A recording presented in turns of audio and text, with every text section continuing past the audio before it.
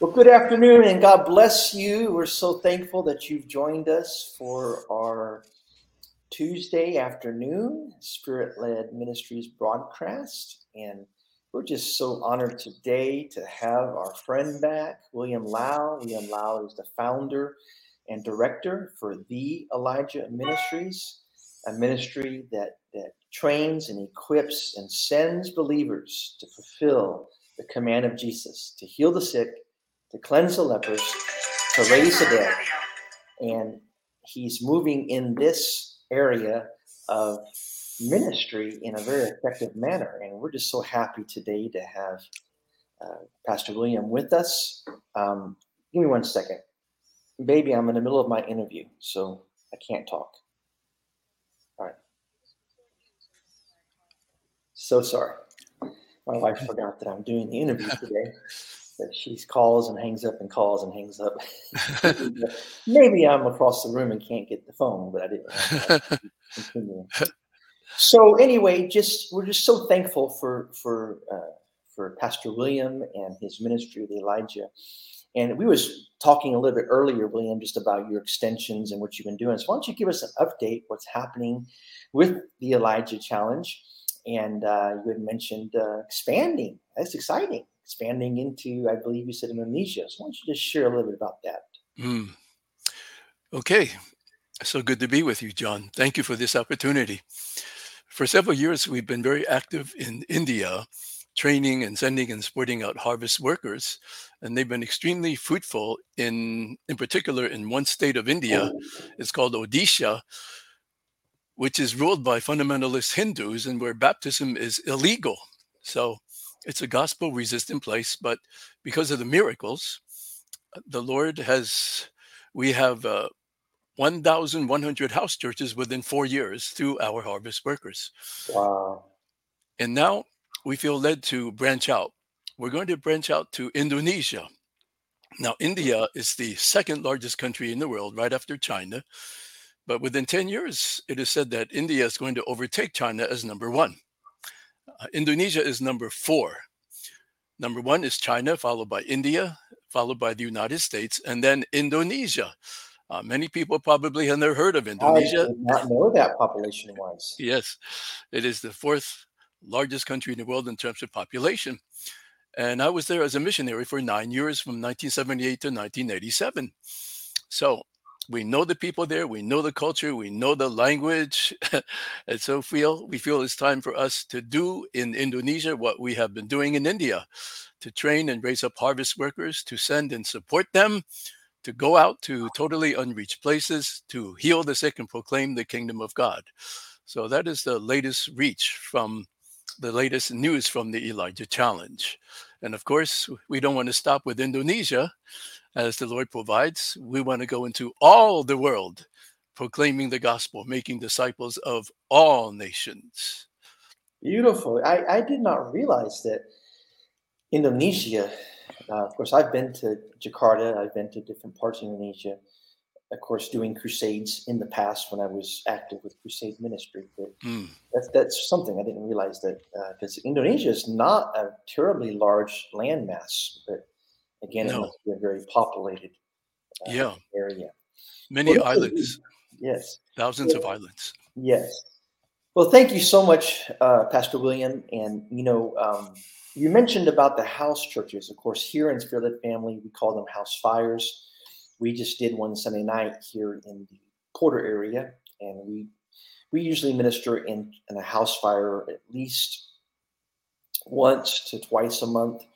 Personally, of course, our vision is to raise up leaders and believers that would be willing to minister from house to house. It just seems to be a slow catching on concept, because people confuse what we call house fires and what you mentioned house church with the old concept of just cell ministries, which, failed terribly in the 80s and 90s, trying to follow the pattern of Paul Young Cho, but because you don't have the measure of honor that America has, as you mentioned, they went from being a house cell to becoming a cancer cell, and that's never healthy. So what is one of the secrets to success, if we could call it, to you establishing house fires or house churches. And I know specifically you work in India and Indonesia, but let us know what some things that you teach or structure principles you set forth that allows you to have over 1,000 house churches. That's incredible. Mm. Well, this is a relatively recent thing, so it's probably not as well developed as what you have. But typically, we will send out a worker, two workers into a place. They look for the sick. And of course, it's a totally unreached area where they only have witch doctors. So they've tried everything else. They've tried doctors, local medicine, witch doctors, nothing works. And finally, somehow they hear about our workers. So they call our workers, and our workers go. They minister in the Lord's supernatural authority and power, and the sick family member is healed. The family member, of course, is amazed. And then the gospel is shared. Only after the miracle, the gospel is shared in depth. And by then, the hearts of the people obviously are open, and typically the whole family will believe in Jesus. And then they may say something like, "Oh, when can you come back again? We would like to hear more about Jesus." I think what is really happening is that this newly saved family, they are afraid that the demon might come back or the disease might come back. So they want the servant of God to keep coming back to teach them more and more about Jesus. And so our harvest worker will say, "Oh, sure, I'll be back this Sunday. In fact, I'll come back every Sunday and we will pray. I'll teach you the word of God. I'll teach you to do what I did. I'll teach you how to share the gospel with your friends and neighbors." So that's what we have up until now. Okay. And so the believers are being trained just like our harvest workers. The harvest workers, of course, we support them full time financially, but now they themselves have become trainers and they are training these new believers to do what they did. And so that is what we have currently. Of course, we have some discipleship materials to teach them how to live holy lives, how to obey God, and how to preach the gospel and please the Lord and bear fruit for the Lord. So that's what we have going right now in India. Wow. So basically, these harvest workers are trained, and not only do many of them perform what we would call the ministry of the apostolic ministry, which is being sent into regions that are unreached to preach the gospel, and of course, the prophetic and the evangelistic in bringing them into the kingdom, but they also operate as shepherds and teachers to help ground Yes, and guide these people into the kingdom. Is that correct? yes, that's correct. So every Saturday we meet, and there I teach a group of disciples. And among them, of course, is our India coordinator. So every Saturday he receives discipleship material, which he can hand off to his trained harvest workers, who in turn teach our believers in the over 1,000 house churches. So the discipleship is going on as well. And so, if I understand you correctly, um, the largest majority, probably 90 to 95% of the training and equipping that you're speaking of is accomplished by Zoom and by online means. Is that correct? Yes. Uh, in the beginning, um, what we did was our coordinator in India, he gathered together 12 workers whom he thought were committed. And then he spent 2 months training these workers exactly as Jesus trained his disciples. He would take them from place to place and town to town where he would heal the sick and preach the gospel. And these 12 workers were with him, watching him, observing him, and learning to do what he did. Of course, he would also teach them in private, but he did both. I believe that's what Jesus did. And after 2 months, he would say, "Okay, now go." They would be sent to an unreached place where they would do what they saw him doing. They would heal the sick, cast out demons, preach the gospel, and plant a house church.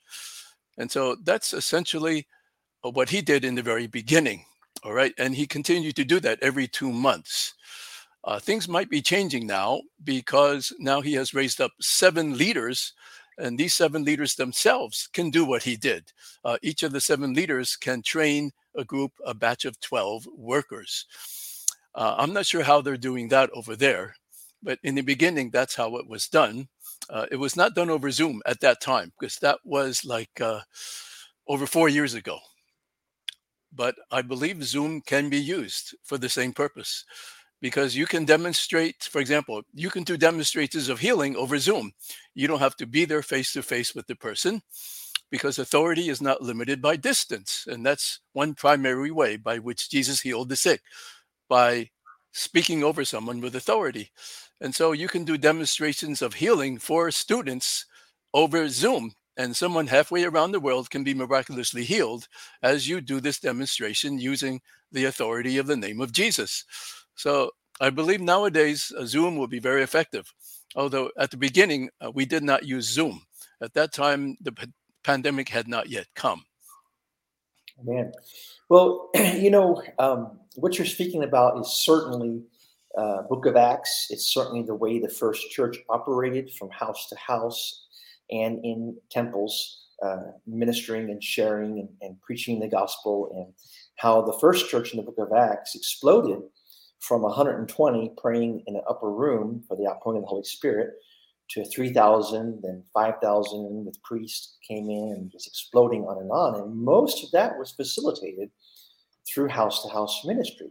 It seems Yes. like here in America, especially, with the program based church, here at Spirit Led Family, we really embrace the importance of believers' part in end time harvest, that everybody has a specific assignment from God to accomplish in impacting the spheres of society and sharing Jesus with everybody.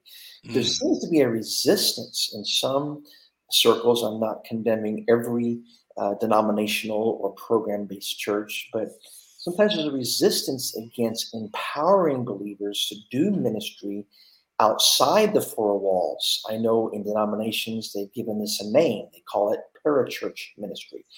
But it seems your success has been not coming into a country and trying to work hand in hand with a denomination and establish churches to accomplish this. You've just simply gone out into the highways and byways, gathered, and then trained those to gather more. Is this correct? Yes, yes, that is correct. Uh, I have been teaching the Elijah Challenge for the past 22 years, since the year 2000. And I have taught in a lot of local churches in 50 countries around the world. And I have found that when you teach a local church, it really does not move the needle of the Great Commission. What happens is that the church itself can be blessed. Miracles do happen during the training. And maybe for a few weeks afterwards, they apply what they learn. They minister healing to sick people, and people get saved, and the church increases in number. Okay. But the problem is, to me, that does not move the needle of the Great Commission toward fulfillment. What do I mean by that? Well, according to missiologists, there are between 3,000 and 7,000 unreached people groups which must be reached before we fulfill Matthew 24:14, before all nations are discipled. All right. And what's the definition of an unreached people group? It is a people group where there is no witness of Jesus Christ, no church, where the gospel is not available even for people who look for it. All right. Obviously, America is reached in that sense, okay, because the gospel is everywhere. In America, yeah, many people have not heard the gospel, but the gospel is available everywhere: TV, radio, internet, neighbors, churches on every street corner. But there are as many as 7,000 unreached people groups, which must be reached before the end comes. So my focus is on those unreached people groups. That is my calling, to train workers and send them to reach those up to 7,000 unreached people groups, and only then the end will come. And so I'm no longer so enthusiastic about teaching this in a church setting.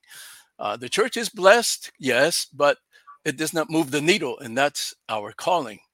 And so now I focus not on doing this in churches, not so much on training churches, but gathering together committed disciples, usually younger men, younger women who want to be a part of fulfilling the Great Commission. And typically they are not a pastor.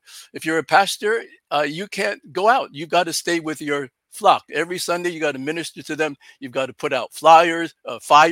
You've got to do this. You got to do that, I was a pastor for 20 years.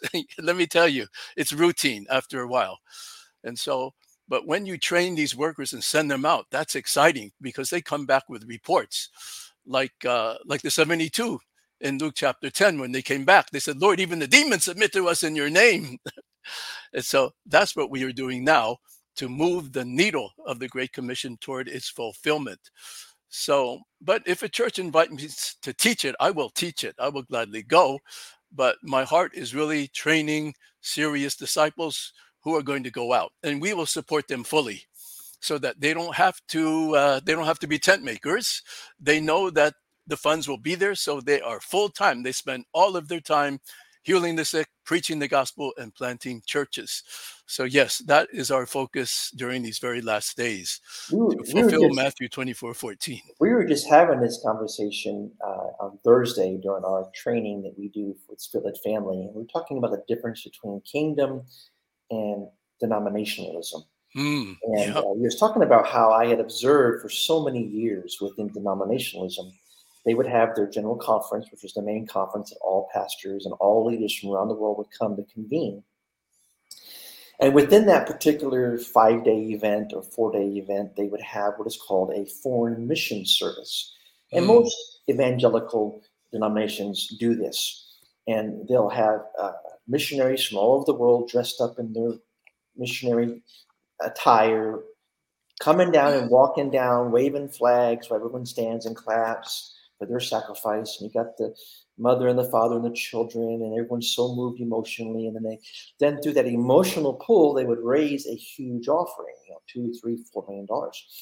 And it wasn't until I'd been ordained in this denomination that I discovered that 61% of what was given in that foreign mission service went to renting Yes. BMWs and Yes. Yes. Mercedes Benzes and leases and Yes. salaries and There you go. office equipment and whatever else. 61%. It was never disclosed.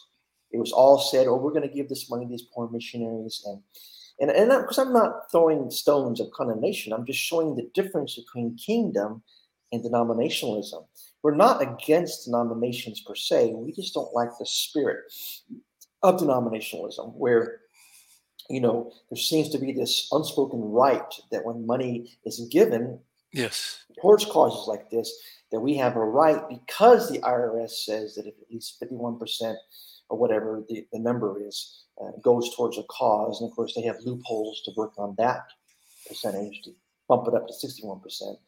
But, I know that you have mentioned that Elijah Challenge does not use funds for offices and salaries within the structure, but only to support the vision of seeing these kingdom workers trained and equipped and released into their harvest fields. Is that Mm. correct?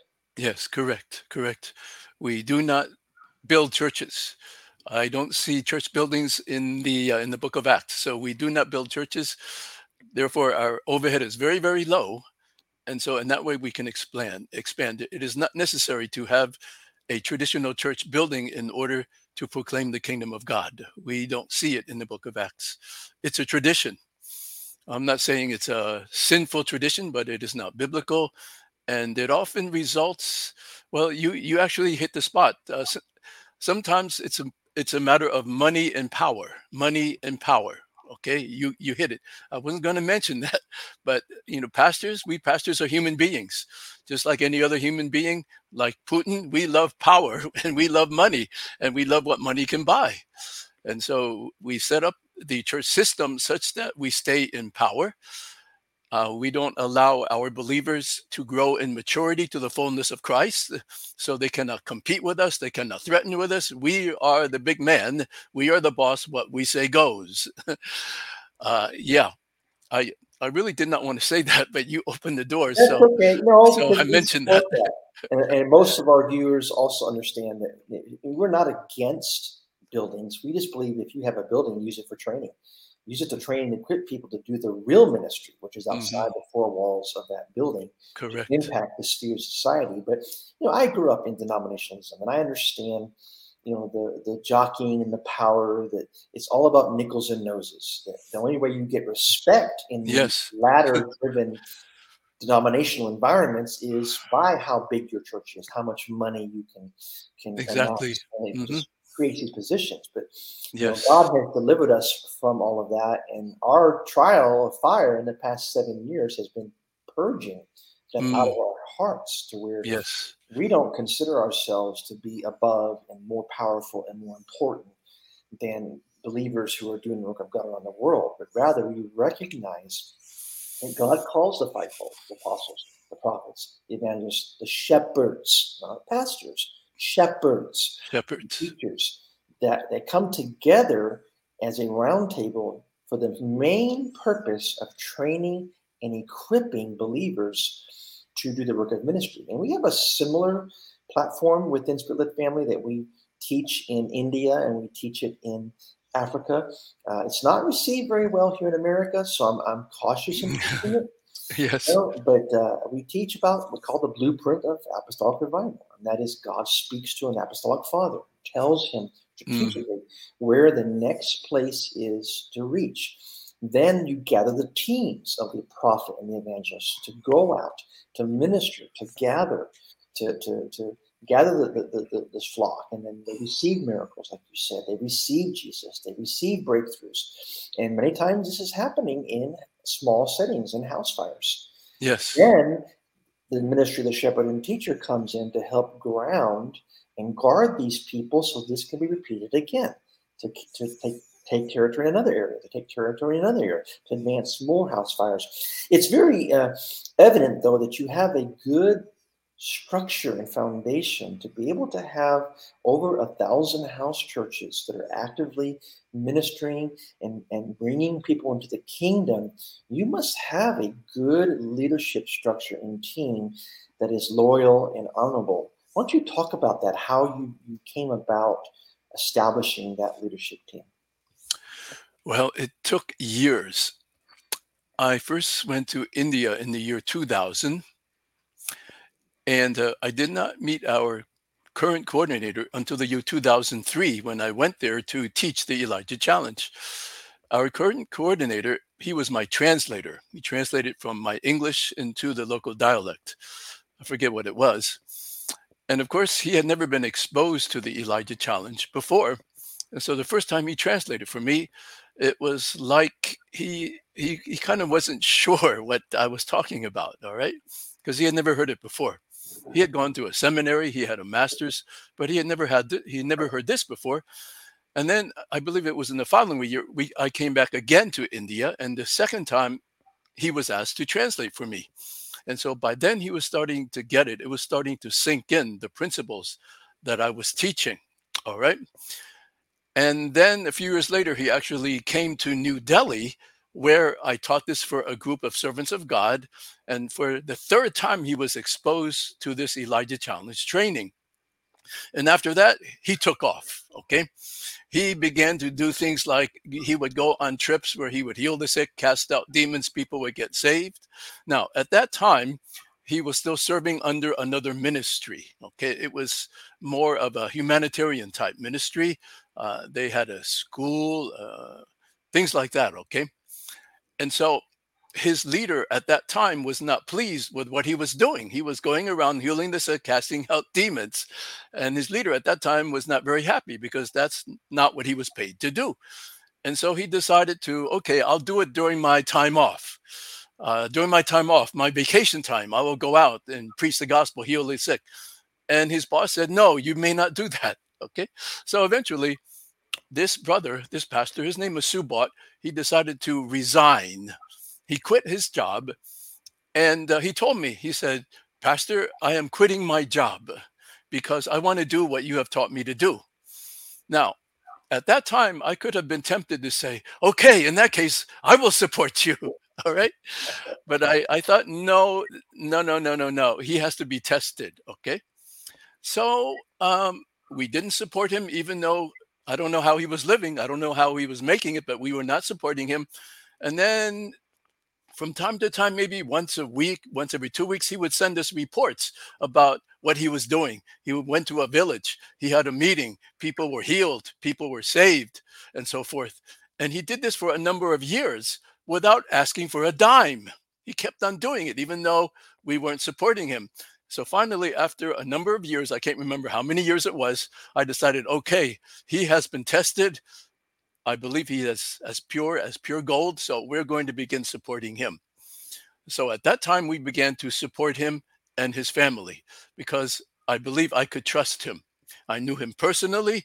This man was not after money. He was not after money from some rich ministry in America to support his family. He wanted to serve God and please God and bear fruit. And so that's how we found him. Okay. It took a long time. Let me tell you, in India, you have to be very patient when you find a leader. They have to be tested. Okay. And so Right. now I have given him this job of coordinating these 200 workers that we now have in the state of Odisha. So it took a while.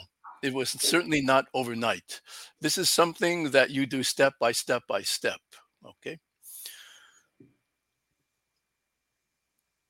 What? Where is Odisha at? Is that in the north, or is that No, like Calcutta? it's sort Or of in the southeast, not far from Calcutta, okay, not far from Calcutta, in the southeast. okay, I wasn't familiar with that area. Yeah. Most of our ministry in India has been around the Andhra Pradesh area, Uh, and then we have a few in the Karali district. But I that's think good. Odisha borders Andhra Pradesh. I Right, think it borders it. Yeah. right. Well, this is beautiful. This is a very beautiful story of how you've trained these leaders and they're loyal. And I agree with you. I've been working in India for well over 30 years. And Mm, while there are some good village pastors that are humble, that love God, they're not money hungry, and we've come across one of such of those pastors. We refer to him as an apostle because he has 70 ministries that he leads in that region in the Kakienda area, hmm that region. And Pastor Babu, he's very has a heart for the kingdom, and uh, you discover these precious men of God. And yes, there's others that are just charlatans, and like you have this in America, every nation, because that's just human nature. They yes. want to be conniving and deceptive for money, but pretty soon when you go in with your eyes wide open and you're spirit led and you're perceptive, you can pick up on who is real and genuine and who is not. So hmm thank you Yes. so much for what you are doing with the Elijah Challenge. And if you want to know more about what uh, Pastor William is doing in the Elijah Challenge, you can go to the website, www.theelijahchallenge.com. .org. Oh, I'm so sorry. .org. The, forgive me for that. Let me correct that. Um, .org. Yes. So there we go. .org. The ElijahChallenge.org. You can definitely not only see what Pastor Lau is doing, but also if you want to support and come alongside their endeavor to train and raise up kingdom workers to share the gospel and to bring people into the kingdom of God there in Indonesia. Now, I know we've got the war on Ukraine. It's been raging now for 3 weeks, just about. It's 20th day today. And this tyrant, Putin, that is just bent on destroying this company. And then unfortunately, the weakness of leadership that has been revealed here in the United States of America that for so many years has been looked to as a leader.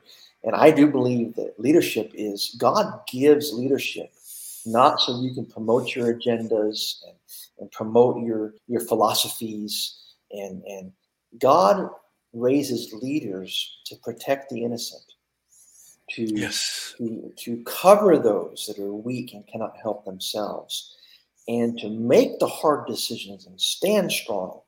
And I've been praying for our leaders in government, in the White House, that they would have a change of heart and would begin to make a stand and to do what is right. And that is our prayers. Of course, praying for Ukraine, praying this Amen. heart that has turned so wicked and almost demonic with the Russian attacks, that they would turn and that there would become protection and this atrocities would come to an end. But this is all part of the picture of what we call the end times. And Yes. you had referenced Yes. earlier that one of the main scriptures that I believe, talks about where we stand in this times as in referring to the coming of the Lord, that one of the things that stands in between the Lord's coming is what you're doing right now, what we're doing with the gospel of the kingdom being preached in all the world for a witness. Because that's one thing that Jesus said would have to take place before the end would come. And I believe that we are in the time that with the advent of social media and people preaching the gospel on Facebook and LinkedIn, and like right now we are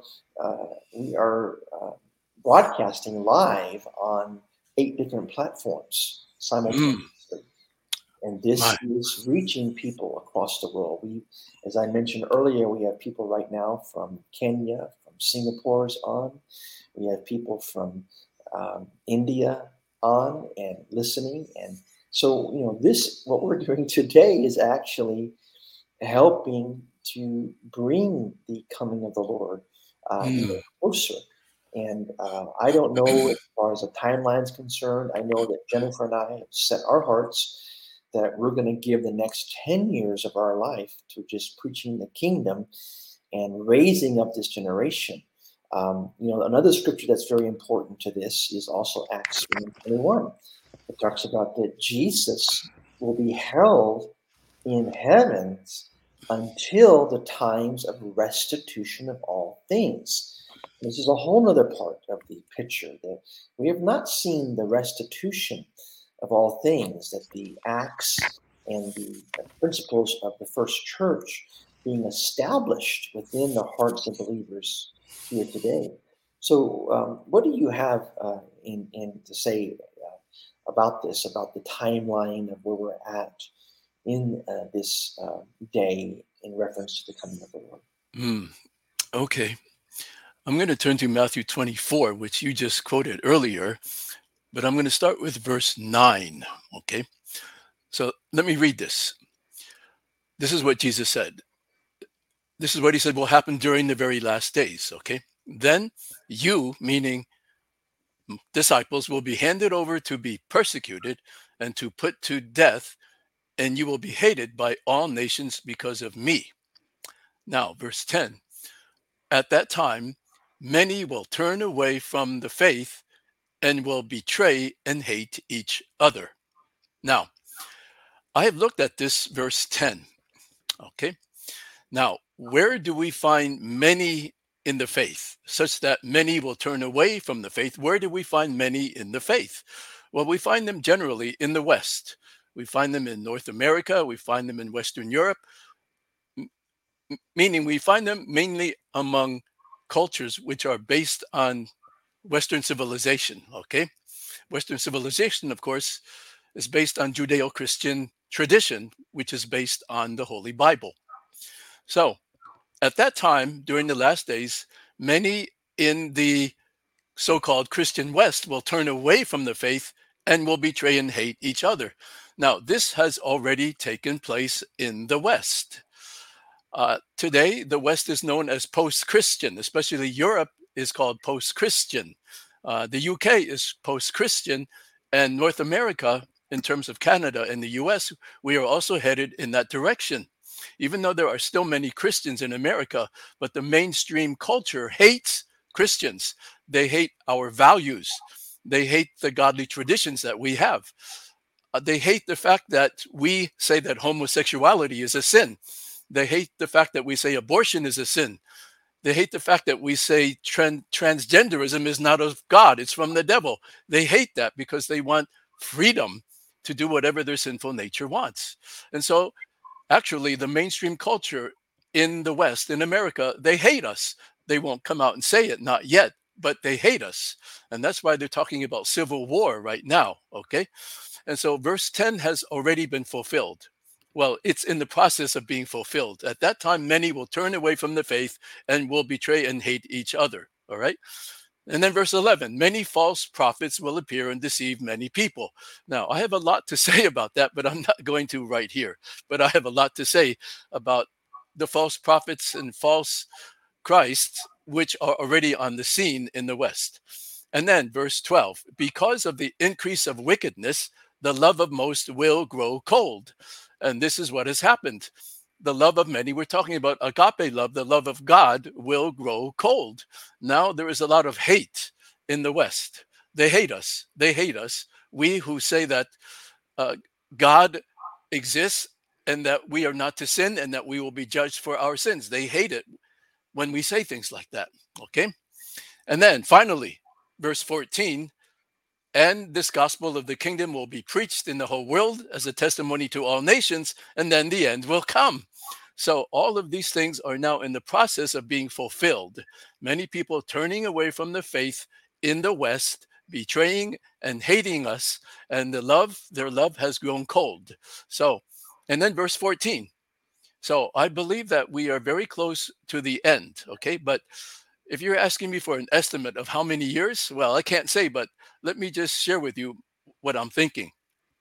Right now, in terms of unreached people groups, according to missiologists, there are between 3,000 and 7,000 unreached people groups, which must be reached before the end comes. That's according to Matthew 24:14. So the task would appear to be immense. But what is happening is that the Lord is now restoring the spirit and power of Elijah to the church to Amen. proclaim the kingdom of God to those who never heard. What is the spirit and power of Elijah? It's the power and boldness that Elijah demonstrated at Mount Carmel when he challenged the prophets of Baal to an encounter. This type of power and boldness is being restored to the church. Our harvest workers in India now are ministering in the spirit and power of Elijah. They actually challenge witch doctors. What witch doctors cannot do, they can do in the name of Jesus. All right. So we are seeing an acceleration in missions right now, beginning in India. It's an acceleration. Now, if this acceleration continues, I believe we can fulfill Matthew 24:14 in the Great Commission within a few decades. But the key is if this acceleration continues. And so, what is my part in this? My part in this is the following. When the Lord provides the funds, we are going to spend every penny on training and sending a huge army of workers into the unreached harvest fields of the world. That's my job. That's my calling. And if we have the funds, this acceleration will definitely continue. And then the end will come. So that's my view of this. When we have the funds, and I believe the Lord is going to provide the funds, I can share about that later if you want, brother. When we have the funds, we will send a huge army of workers into the unreached harvest fields of the world to fulfill the Great Commission through this acceleration that has now begun in India. Well, we're certainly believing God with you, and the scripture that you reference, we believe that is a prophetic fulfillment of this time, and one of the reasons why Mama Jennifer and myself have sold everything we own, and I'm sitting in an empty apartment right now. We've been sleeping on the floor for the past 4 days because we sold our entire bedroom suite and everything because we're getting ready to transition to Irvine, California. And it's the restoration of the family altar. And Malachi 4:5 says, behold, I will send you Elijah the prophet before the coming of the great and dreadful day of the Lord. Yes. And he shall turn the heart of the fathers to the children, and the heart of the children to the fathers, lest I come and smite the earth with a curse. We believe this particular prophetic prophecy of the spirit of Elijah is being fulfilled with raising up a generation, with training and equipping to go out as an army, to conquer not conquer in the sense of taking over so we can be the most wealthy and the best athletes and the best version. Conquering wickedness and darkness with light, Mm, conquering with the gospel of Jesus Christ, demonic forces. And it's amazing to me how many churches and people in this hour that consider themselves to be spirit-filled believers that simply don't believe in spiritual warfare, in wickedness and darkness that is blinding the eyes of people. And even the things that have taken place that you mentioned here in America. One of the things that I believe that's getting ready to happen in California is there's going to be a divine reset. And what I mean by that is God is going to begin to raise up sons and daughters to begin to lift their voices and proclaim the truth of God's word. And mm, even godly leaders are going to start replacing wicked leaders that have pushed the agendas of men. One of those agendas is what's coming up in the month of June that we're praying about and believing that Roe versus Wade is going to be mm. overturned. I Amen. just heard this morning that the state of Utah just passed a bill like Texas passed, like the heartbeat law, that Yes. causes it to be illegal to go and abort a child after 6 weeks in the womb. And I believe Amen. that particular Roe versus Wade, where over 60 million children have been destroyed, the innocent Mm, have been destroyed, is going to be overturned. But I'm also seeing the push of wickedness. And I also heard this morning that the state of the state of Maryland is trying to pass a law that you can kill babies up to 28 days after they're after. that even after they're born, it's okay to leave them sitting in an apartment to starve to death. Mm, Or put them out in the cold to freeze to death. It's okay. You won't be penalized. What kind of mm. a wicked heart? But it's just like Herod. When Yeah. Herod knew the prophetic anointing was coming to this world to bring deliverance with the birth of Jesus Christ, he went out with a wicked heart and killed every male child a year old and down, and Mm, trying to eradicate. And this is the spirit of wickedness that goes back to um, uh, what the enemy is trying to accomplish of causing all people to hate us. But I'm yes. standing on the promise that the spirit of Elijah is going to be rampant to overcome the Amen. spirit of this wickedness that wants to destroy a generation. Instead, we're going to see the family altar rebuilt and restoration Mm. come. And this is what we're proclaiming Amen. and believing. Amen, brother. Amen. Amen. So I know you shared with me. I don't know how much you have liberty sharing. I know we had coffee at a coffee shop recently, and about 2 months ago, and you talked about a possible great breakthrough that God was going to bring to you financially, Mm, and that could empower you to be able to reach the nations. And if you have liberty, could you share some of what's going on with that area? sure. Yeah. Well, the Lord has been extremely gracious to us. Ever since we started full time ministry in 1978 as missionaries to Indonesia, He has been providing for us in a way that is not the usual way. Typically, when you raise money, you hope to bring together many, many, many donors, and each of them will give 50, 100, $200 a month so that altogether you'll have enough. Okay. But since the beginning, the Lord has not done that with us. Instead, typically among those who support us, the Lord raises up one person who gives a very large amount, which enables us to do most of what we want to do. And so generally, we do not engage in your traditional fundraising. All right. God has spared us for some reason. Okay. So instead, the Lord, he sends very special people to us. Okay. And so in particular, during these very last days, uh, the Lord is raising up one particular supporter. Um, I don't want to say too much because it's very sensitive, but this particular supporter wants to provide an enormous amount of funding for us. Okay. we're not just talking about 1 million. We're talking about many, many, many millions of US dollars for us to train and send a huge army of harvest workers to totally unreached harvest fields in the world, especially in the third world. And so I believe the Lord is again about to fulfill a word that he gave us from Isaiah 45. This is a prophetic word that was given to us. And it starts with verse 2. I will go before you and will level the mountains. I will break down gates of bronze and cut through bars of iron. I will give you hidden treasures, riches stored in secret places, so that you may know that I am the Lord, the God of Israel, who summoned you by name. It appears that the Lord is going to fulfill that through one single donor. Not that others do not give to us. We do have quite a few donors, but typically they are your 50, 100, 200 a month. But through this one particular donor, this could be a lot of money. And we're going to spend those funds. We're going to store those funds in heaven. I'm not going to buy a new house. I'm not going to buy a new car. I'm not going to buy a new suit, even. No, I'm doing fine. I'm doing great.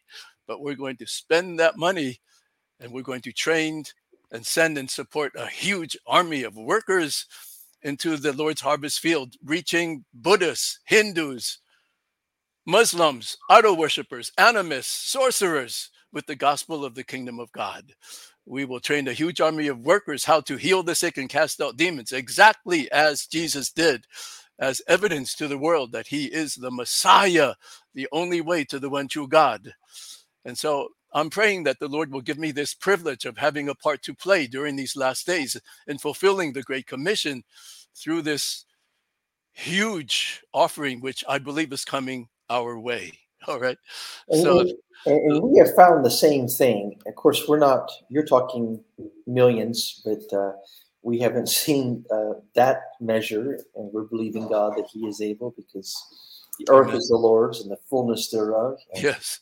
The And, cattle on 1,000 hills. and God certainly repaid Yes. the Israelites for 400 years of bondage to the Egyptians by spoiling them the day before they left, and they came and gave them all of their silver and gold. And we certainly do believe that the wealth of the wicked is laid up for the righteous, and we rejoice and stand on these particular scriptures. But I Amen. just want to say that, we have found over the past, especially, I would say actually for Spirit Family since the pandemic, that God has sustained our ministry by a handful, probably 5 or 6 people giving. It has not been Mm, mm, hundreds giving, because a lot of people have become very focused on the negativity of what's around them. Of course, now when I mention to people we're going to California, like, oh, California, that's horrible.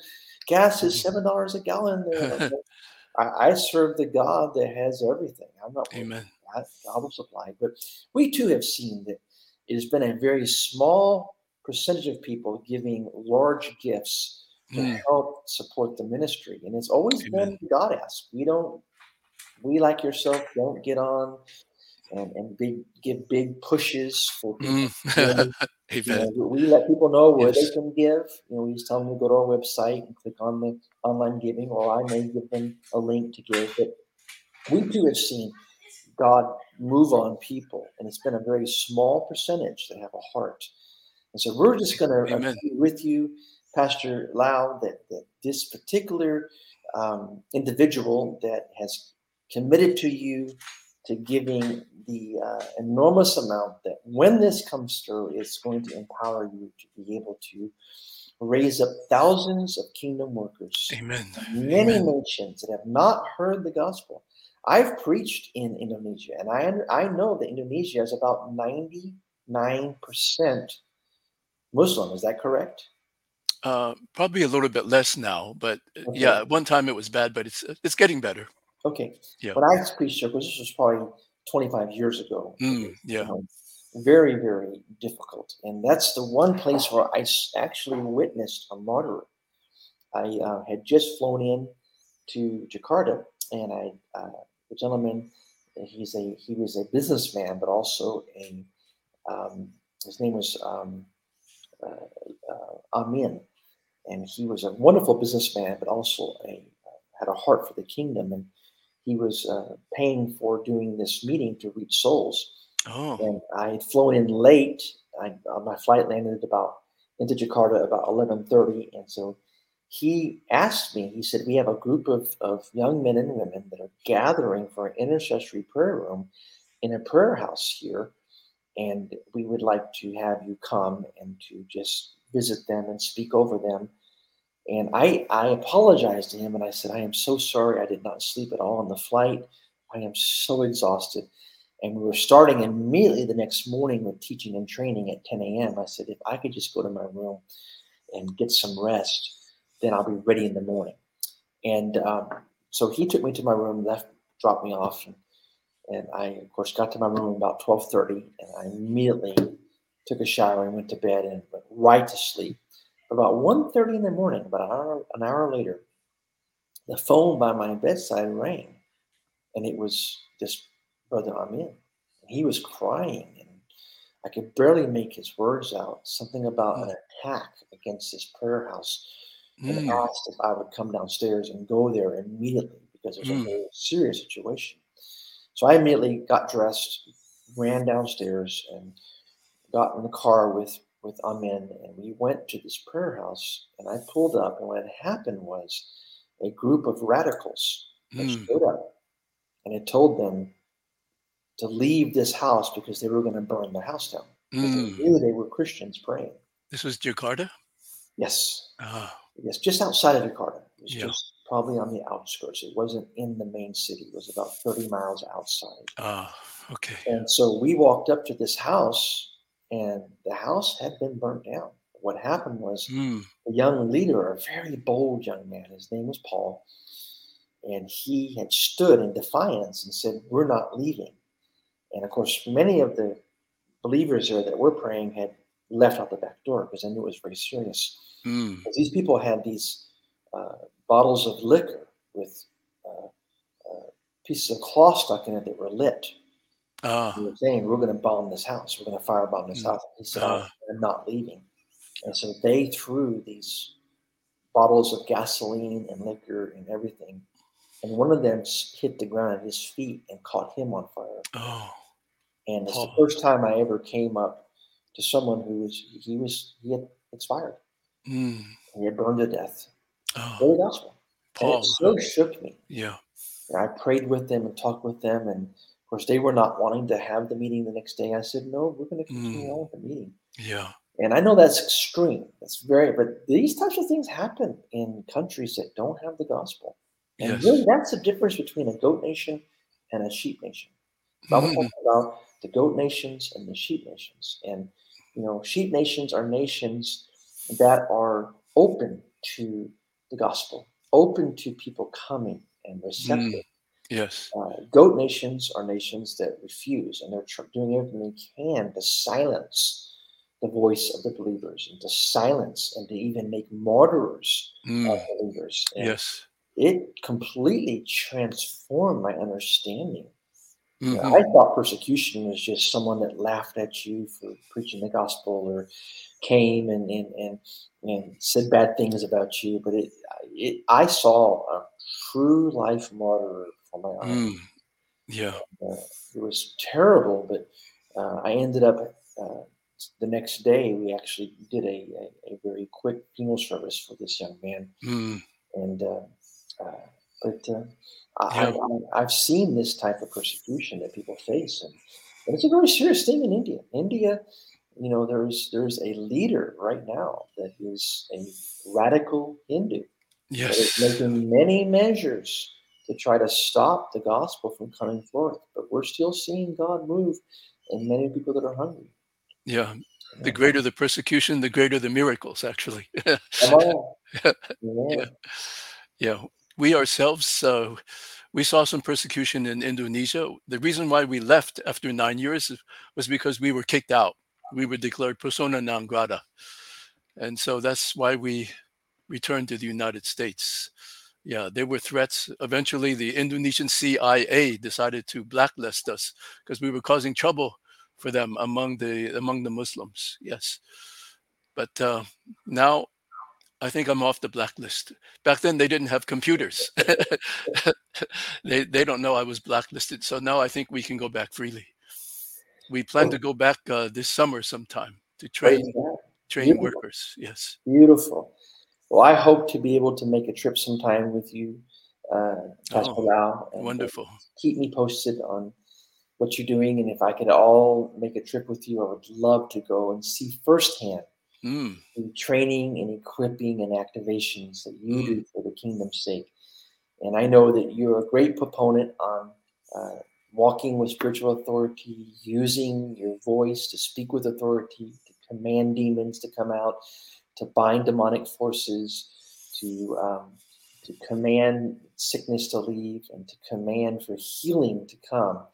And just your teachings on that has really empowered and strengthened us in our ministry mm. to not Well, follow praise the the Lord. religious pattern of praying for the sick or begging God to heal people, but rather to walk with authority to do what Mm, Jesus said, to yes. heal the sick, to Amen. cleanse the lepers, to raise the dead, Amen. cast out devils, to speak with tongues, to do the works of the Holy Spirit in Yes. many areas. Amen. Amen. Thank you, Apostle John. Praise the Lord. Praise the Lord. We love you and certainly support everything you're doing. Thank you for spending time with us today and sharing Oh, your vision. my pleasure, And, my privilege, brother. and we'll continue to pray with you and support you, and we'll be in touch again. Yes, we'll stay in touch. Okay. All right. Well, God bless you, sir. God bless you, Apostle. Goodbye. Have a great day. Thank you. You too.